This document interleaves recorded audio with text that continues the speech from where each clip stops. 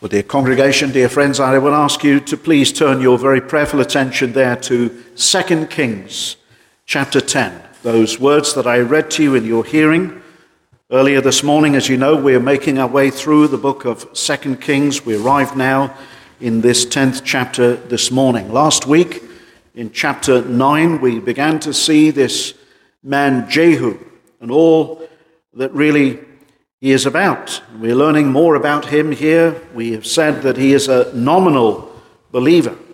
We speak today, we mention that word, nominal Christian or notional believer. Somebody who has a mere notion. He is a Christian only in name, but not a real Christian. He is not changed. He's not born again. He has the spirit of the world, and we see that very much in this chapter. Although Jehu is doing the will of God, he is doing it out of a wrong spirit and for all the wrong reasons.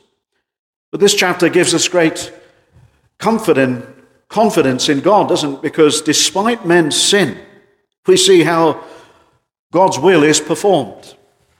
Paul tells us in Romans chapter 9, who shall resist his will?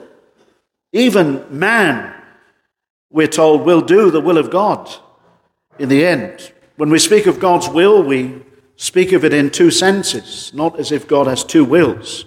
There is the decretive will of God, and there is also that which God has said which we should do, that which is expressed. And what is the will of God? Paul says, even your sanctification, this is the will of God, that you walk in a holy life.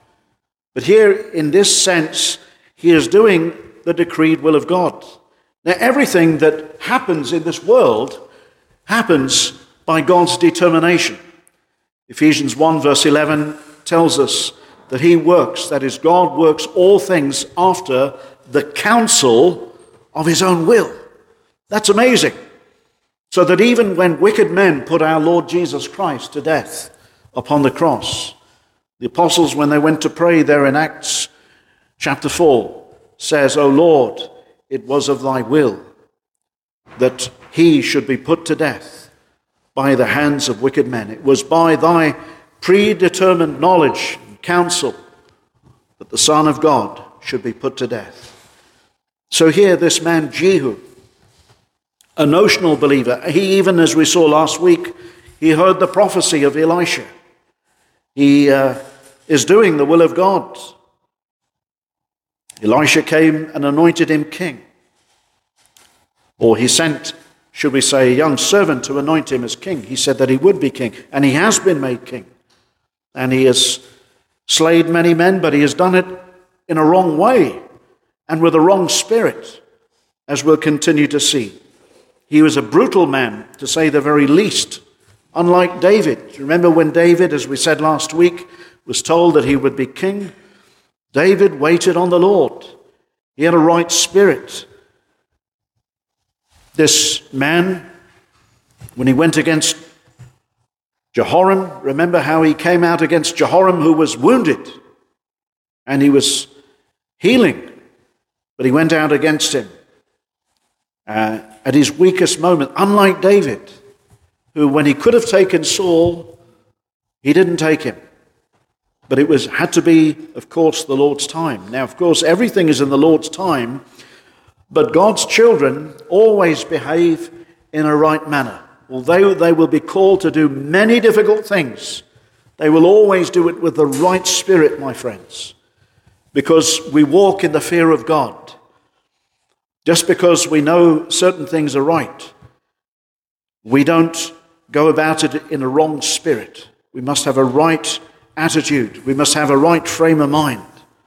We walk before God. He sees our hearts. You know, even when we give our offerings, we don't do it to be seen of men. When we do anything, when we pray, the Lord Jesus says, you go in your closet. You don't advertise how much you pray. What time you even get up and pray. You don't speak about those things. When you fast, you don't tell anybody. That's between you and God. We are to have the right attitude. You know, you can sin even doing the right things. We're learning these things, and we're reminded of these things in this chapter. What we see here in chapter 10 is his nominalism is being shown now in his methods. We saw that his motives in the last chapter were all wrong, but now we see his methods prove to be so ungodly. And we'll see dishonesty in this man. We'll see treachery, although, again, he is doing the right things, but he is doing things with the wrong motive and with wrong methods. The first thing I want you to see this morning as we come to this chapter and as we begin to open it up, firstly, twisting facts to show divine approval. Twisting facts to show divine approval. He didn't need to do this, but he does it. And we notice in verse 1 and following how after King Joram, now remember in chapter 9, he slew King Joram, king of Israel, late son of King Ahab. He's dead now. And what we see in verses 2 and 3, if you notice with me, what Jehu does is he throws down a challenge to the remaining house of Ahab. He's got 70 sons. Now, they could be grandsons, we don't know. But these are the relatives of Ahab. And he throws down a challenge, as it were, to the servants of those sons. And it's terribly wicked. It's vile what he does. It's most vicious. And he is putting upon men that which is wrong. Notice I'll read from verse 1. And Ahab had 70 sons in Samaria. And Jehu wrote letters and sent them to Samaria unto the rulers of Jezreel.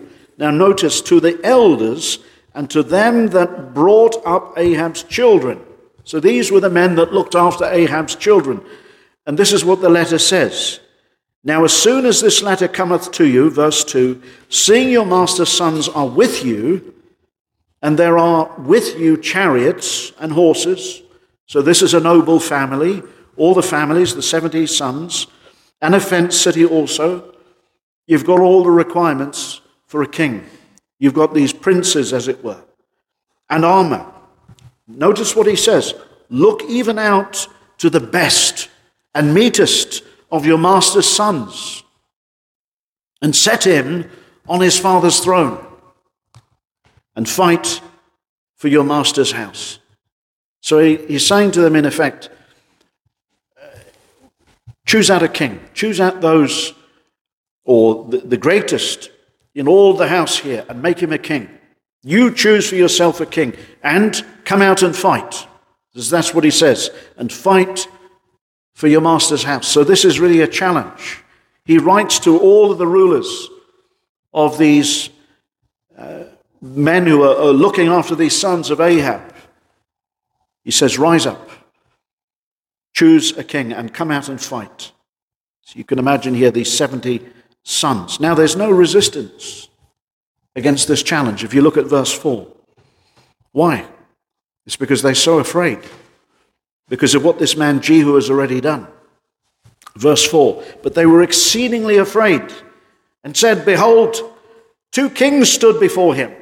Now what are they saying? Well, these are the 2 kings that he's just slain, Ahaziah and Joram. How then shall we stand? Well, they were so afraid of him. They were terrified here of Jehu. So you've got the picture. He's already slain 2 kings. He's going to stop at nothing. Well, the narrative continues on. Look at verse 5. And he that was over the house, and he that was over the city, and the elders also, and the bringers up of the children, sent to Jehu, saying, we are thy servants. Oh, are they laying down their arms, saying, we're not going to take up this challenge, and we will do all that thou bid us, and we will not make any king. We won't take up this challenge. Do thou that which is good in thine eyes. You just do whatever you think is right. So there's no resistance at this. Now, Jehu is not having this because he's got wicked plans. Notice verse 6. He writes a second time. Then he wrote a letter the second time to them, saying, if ye be mine, in other words, if you're really mine, and if you're really my servants, And if you will hearken unto my voice, take ye the heads of the men of your master's sons. He's asking them to do something horrific. Cut off all the heads of these 70 sons and bring them in baskets. Now the king's sons, being 70 persons, were with the great men of the city which brought them up. Now notice this is actually carried out. And it came to pass, when the letter came to them, that they took the king's sons and slew 70 persons and put their heads in baskets and sent them to Jezreel. And there came a messenger and told him, saying, they have brought the heads of the king's sons. And he said, lay them in 2 heaps at the entering in of the gate until the morning. Why? Well, perhaps, many suggest, to bring great fear. If there's a challenge against me, I want the people to fear. Anybody who resists me, this is what they're going to get.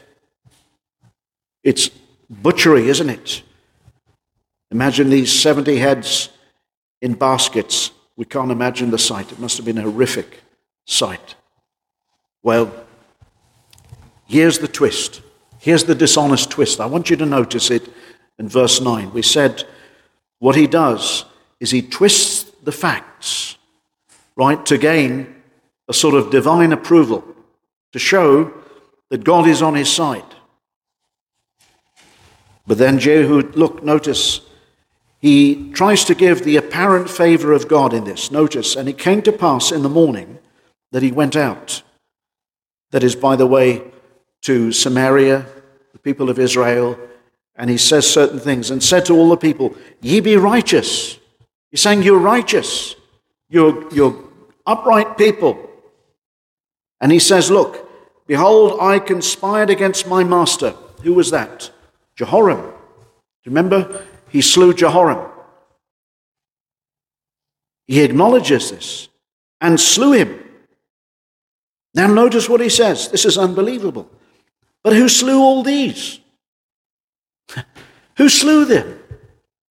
Well, he's saying to them, ye be righteous, you be godly, but who killed these people?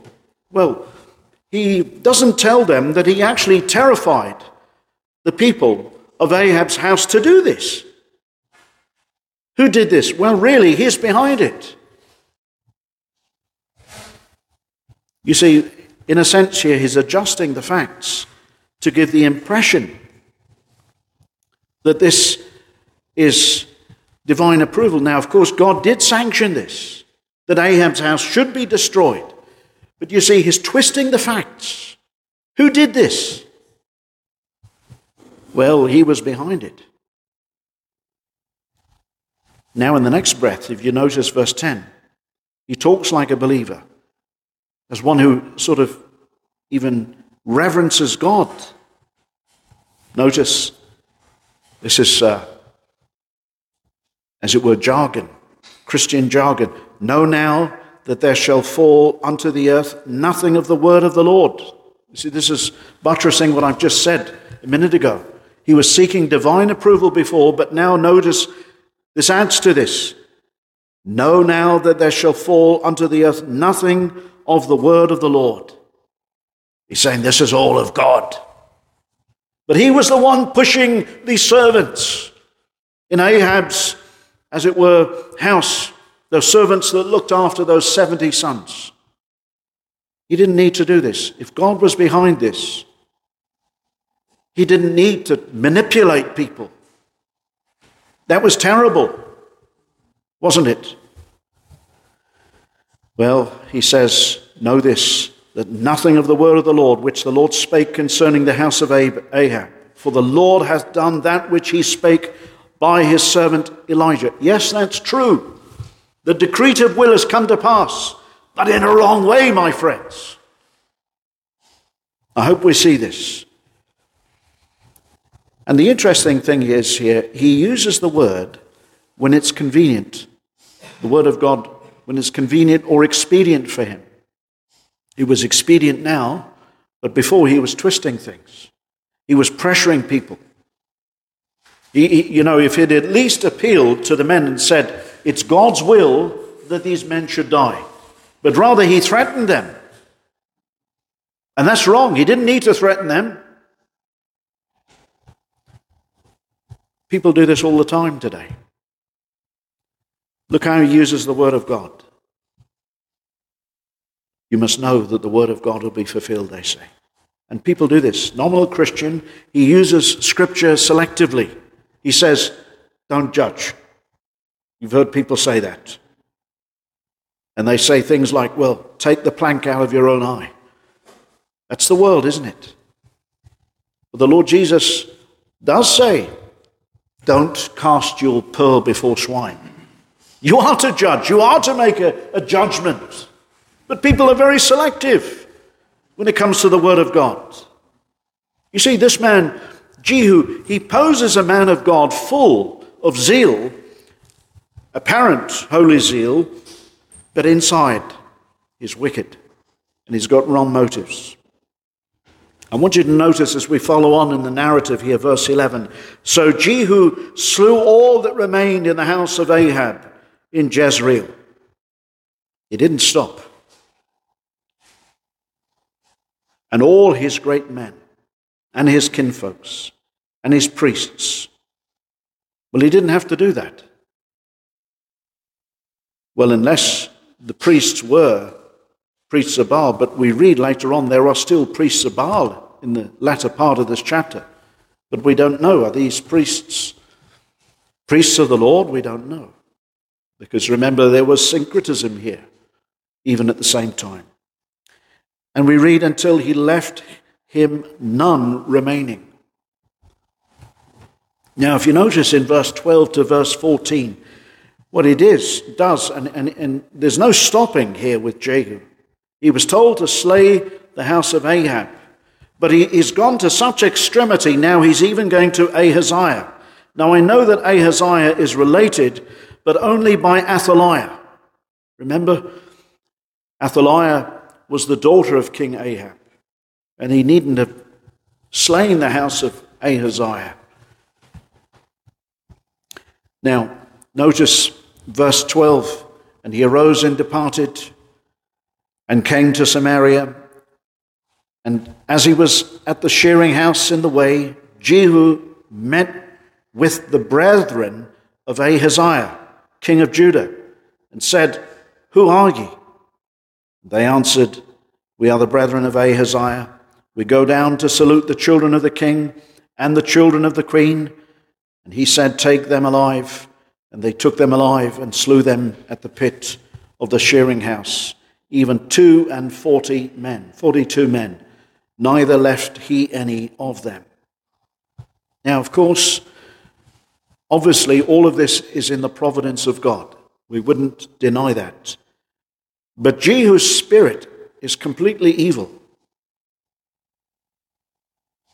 He is a man filled with pride, and as we'll see later on, he's doing everything for the wrong reason. Even this slaying of the Baal worshippers. Secondly, notice this morning the using of godly people to boast and parade himself as a religious man, to strengthen his image. Verse 15 to 17. Notice verse 15. He meets here with a man who is well known. His name here, Jehonadab. And by the way, it seems that Jehonadab was fooled by this apparent zeal that Jehu has. Notice verse 15, and when he was departed thence, he lighted on Jehonadab. So he came across Jehonadab, the son of Rechab, coming to meet him. He is probably, if you turn to 1 Chronicles chapter 2, verse 55. It's probable, certainly this house of Rechab were scribes. And here's a godly man, a scribe. They would write and record the scripture, not like the scribes in the day of our Lord Jesus Christ with the Pharisees and the scribes. They were far gone by then. But in 1 Chronicles 2:55, we read, "And the families of the scribes which dwelt at Jabez, the Terathites, the Shimeathites, the Sukkothites, these are the Kenites." Of course, we know Caleb was from Kenites, don't we? It came from Hemath, the father of the house of Rechab. We have it there. Also, if you read in Jeremiah, chapter 35, and you have to really read the whole chapter to appreciate the honor of this house of Rechab, a very honorable house. I'll read from verse 16, just briefly down to the verse 19. "Because the sons of Jonadab, the son of Rechab, have performed the commandment of their father," Jeremiah 35:16, "which he commanded them, but his people hath not hearkened unto me. Therefore thus saith the Lord God of hosts, the God of Israel, Behold, I will bring Judah, and upon all the inhabitants of Jerusalem, all the evil that I have pronounced against them, because I have spoken unto them, but they have not heard. And I have called unto them, but they have not answered. And Jeremiah said unto the house of the Rechabites, Thus saith the Lord of hosts, the God of Israel, because ye have obeyed the commandment of Jonadab, your father, and kept all his precepts, and done according to all that he hath commanded you. Therefore, thus saith the Lord of hosts, the God of Israel, Jonadab, the son of Rechab, shall not want a man to stand before me forever." So, much later on in history, it seems that this family of Jonadab, son of Rechab, was a godly line, and they seem to maintain in this. But it seems that this man Jonadab here has been carried away with Jehu's zeal, apparent zeal and apparent godliness. And so when Jehu sees him, he's all excited, it seems. Notice verse 15, "And when he was departed thence, he lighted on Jonadab, the son of Rechab, coming to meet him." So he's on his way to meet Jehu. And he saluted him and said to him, "Is thine heart right, as my heart is with thy heart?" Jonadab answered, "It is." Now think of it, the state of the nation at this time, they're worshipping Baal. And of course, Ahab, we all know it was him and his wife Jezebel that initiated all of this Baal worship in Israel. And you can imagine the godly are perhaps quite impressed that there's a change now, that there's an end to this wicked religion, that it's coming to an end. Jezebel, of all people, she died in the last chapter. Remember, she was thrown down and destroyed. She killed the prophets. And now you can see, maybe this man is impressed. He looks at Jehu. He's impressed. "Oh yes, my heart is with you." Well, if it is, he says, "Give me thine hand." And what does he do? He takes him in his chariot and he parades him, as it were. And they're on the way to Samaria, riding in this great chariot. "Look who I've got with me. This godly man." It looks impressive, doesn't it? And often false teachers are like this. They want to parade with men of renown. You say this, the godly don't need to think that way. They serve the Lord. We don't need to be seen with certain men. Well, he takes him in his chariot and he parades this godly man who's fooled by him. Well, it's a show, really, of religious zeal on the part of Jehu. And the godly do not need to advertise themselves, do they? They don't need to advertise their zealousness. If a man tells you that he's zealous, more than likely he's not. It's all outward show. Well, we look on. Look what happens here in verse 17. "And when Jehu, came to Samaria, he slew all that remained unto Ahab." He says, "Let me show you my zeal." He says to him, earlier, until he had destroyed him, according to the saying of the Lord, which he spoke to Elisha. Look at what he says in verse 16 to this man Jonadab. And he said, "Come with me and see my zeal for the Lord." He's boasting. So they made him ride in his chariot. Now the third thing we see this morning, if you notice here, after he slays everybody there in Samaria, thirdly this morning, verse 18 to 28, we see this man. He really, as it were, he thinks the end justifies all means. But it doesn't. Although God has told him to do something, the means doesn't justify the way in which he goes about it is completely wrong. He makes up a sordid lie, terrible lie, to justify his actions.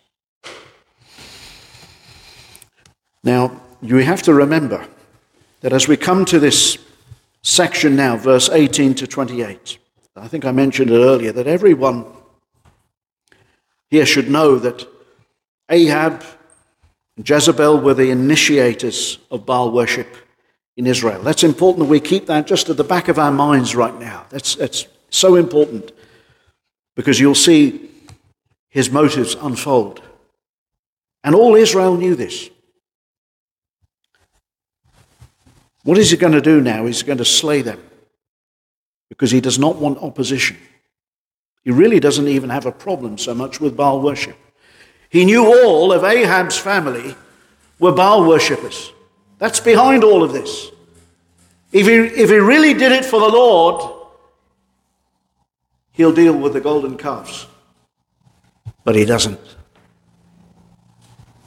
He still leaves the golden calves. He doesn't love the Lord. And there are many who pretend to love the Lord, and they'll do certain things. But just things that they don't do that prove they don't love the Lord.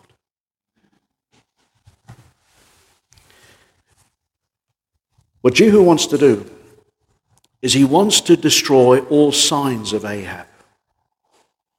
That's his real problem. His real problem is not Baal worship. He doesn't have a problem with that. Or else he'd have dealt with it a long time ago. And do you think he'd have been on fire for the Lord before? He feigns support for Baal worship, and this is a lie. This is what he does. Look at verse 18.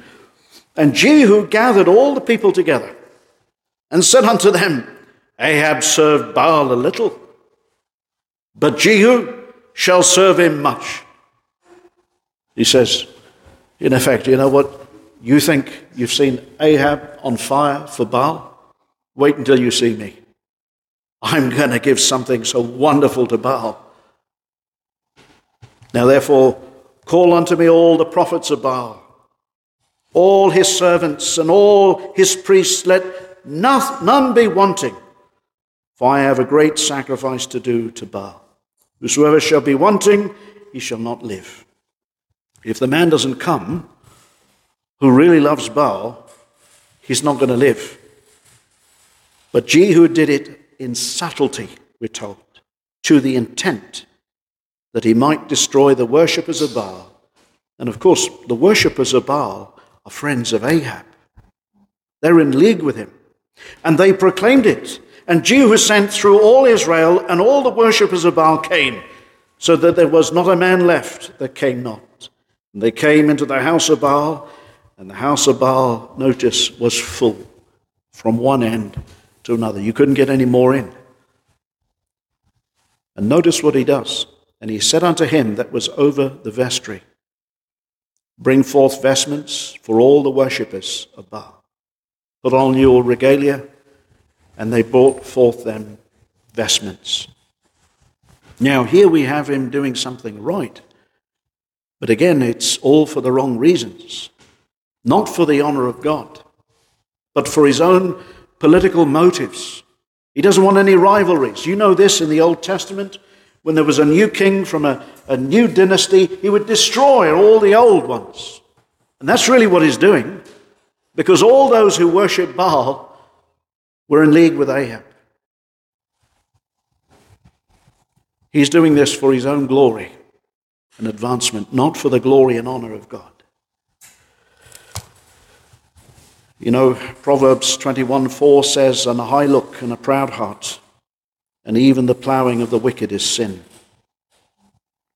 He's doing something good. How is it that the plowing of the wicked is sin? Do you know? The man who's plowing the field, he's not doing it to the glory of God. He's feeding his family, feeding his children, his wife, but he doesn't thank God for the field that he's plowing, the food that he gets out of the ground. He doesn't do it for God. My friends, we are made by God to glorify him and to worship him and to know him and to love him and to enjoy him forever. But that is not this man Jehu. He's proud. And he thinks God doesn't see his motives, but God sees everything. There's nothing hid, we're told, from the eyes of him with whom we have to do. And so notice he gathers everyone, and the room is packed. And we're told several things here as you read on. He's got no conscience about lying. That's the first thing we see here. And a Christian does. It's never right to lie. The scriptures say, you know, God cannot lie, and neither should we. All lying is sin. Now, we have no idea at this point how involved Jonadab is. We can't say.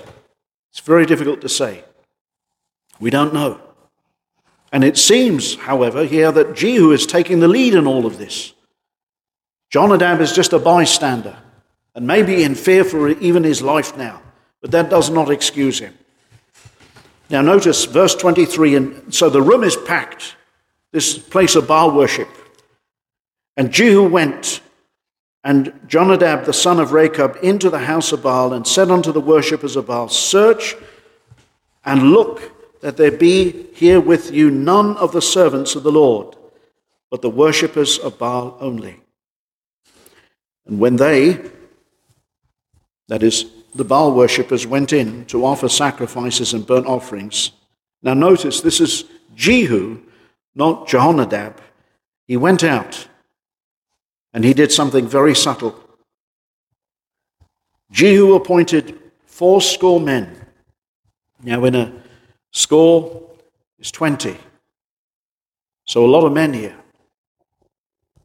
80 men. That's the outside, and said, If any men of the men whom I have brought into your hands escape, he that letteth him go, his life shall be for the life of him. In other words, if any man escapes, your life is on the line.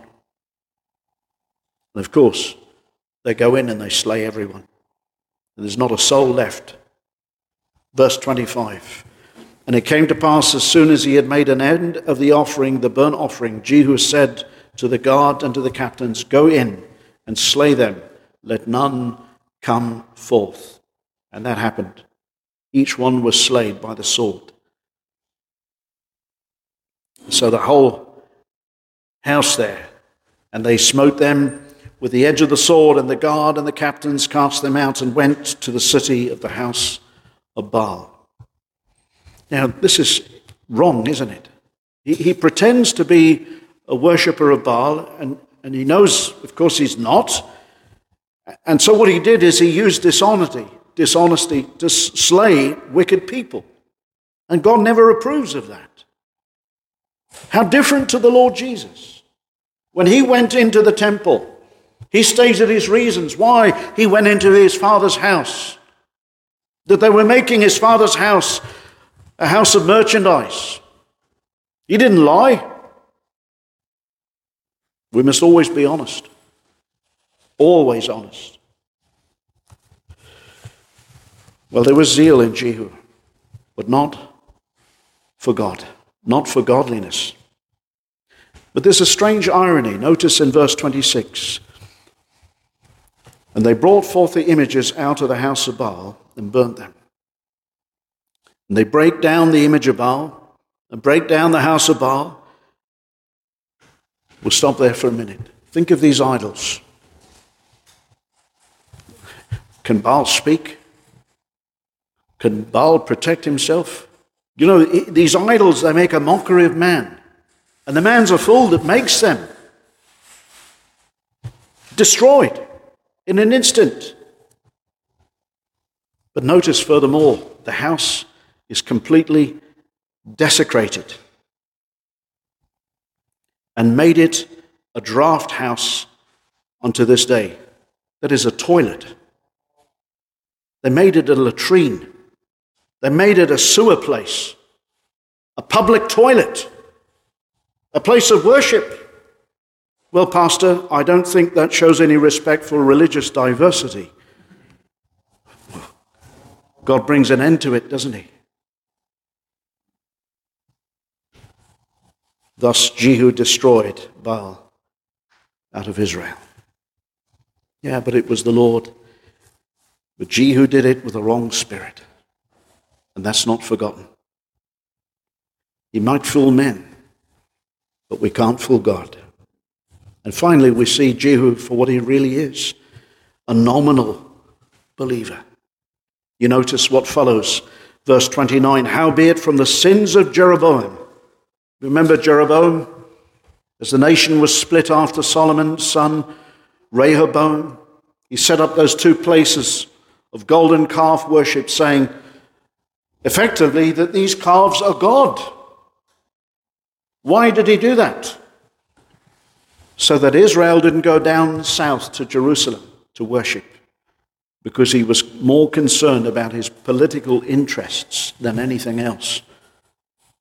But God had explicitly said in that second commandment, thou shalt not make a false or graven image and bow down to these. But he carries on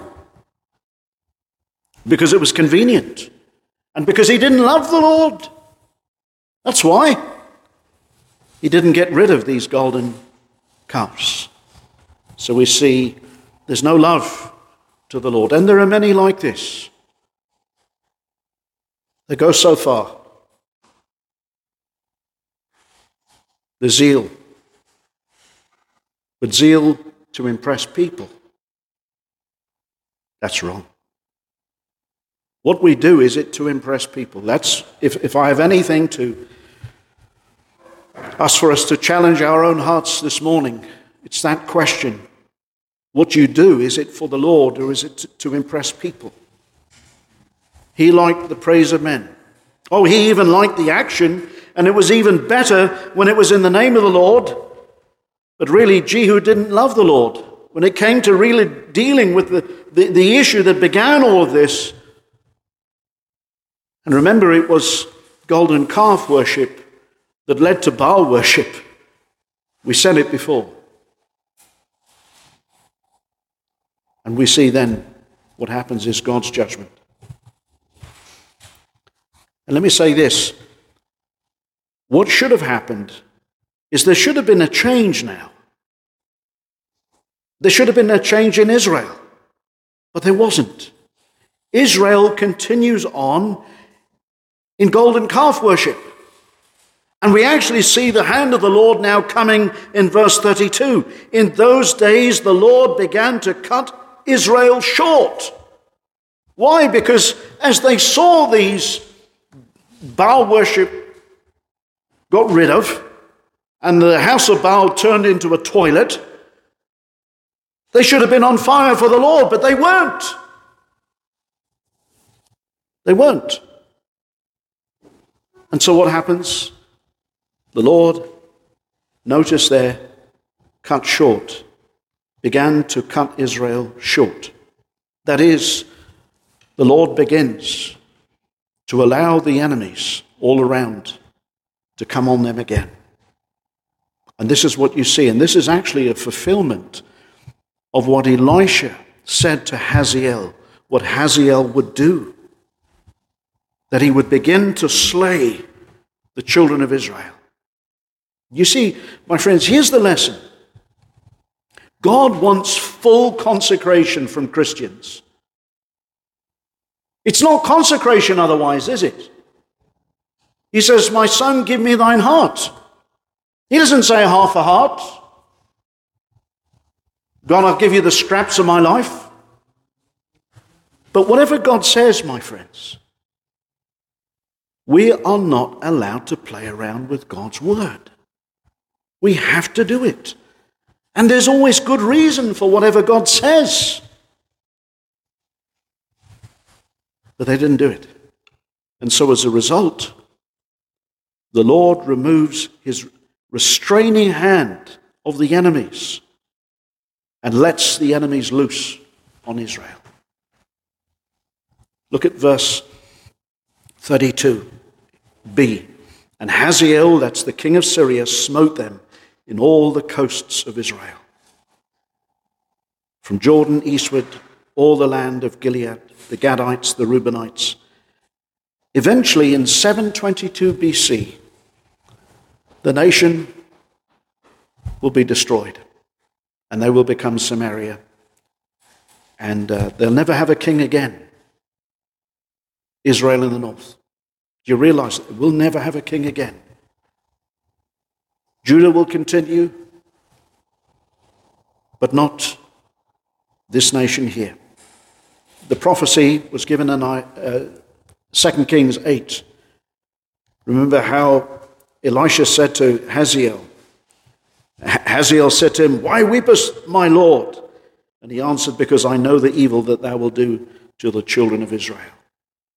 Their strongholds wilt thou set on fire, and their young men wilt thou slay with a sword. The Lord had revealed all of this before. And as you see, here's the problem. Sin was not dealt with. And let this be a lesson to us in our lives as Christians individually. Are we conforming to the Word of God? It's all very well saying, Jesus died for my sins. Yeah, but I want you to go home and read Romans chapter 8, why Christ died. It says that the righteousness of the law might be fulfilled in us, who walk not after the flesh, but after the Spirit. He saved you that you might serve him. That you might serve yourself and live your own self-styled Christian life, my friend. That's a paradox.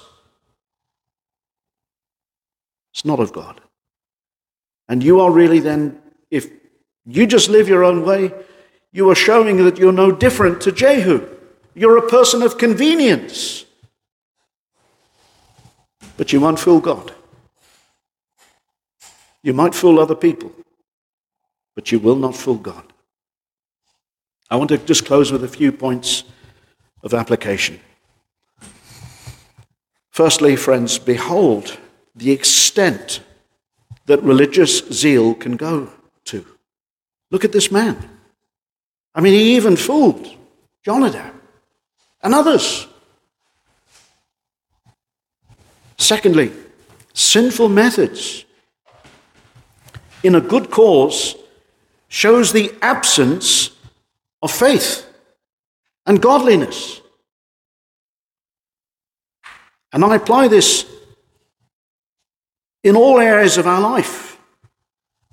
A wrong method exposes unbelief in God, who says he will do all his good pleasure and that he will even save the lost. I can apply this as even we evangelize.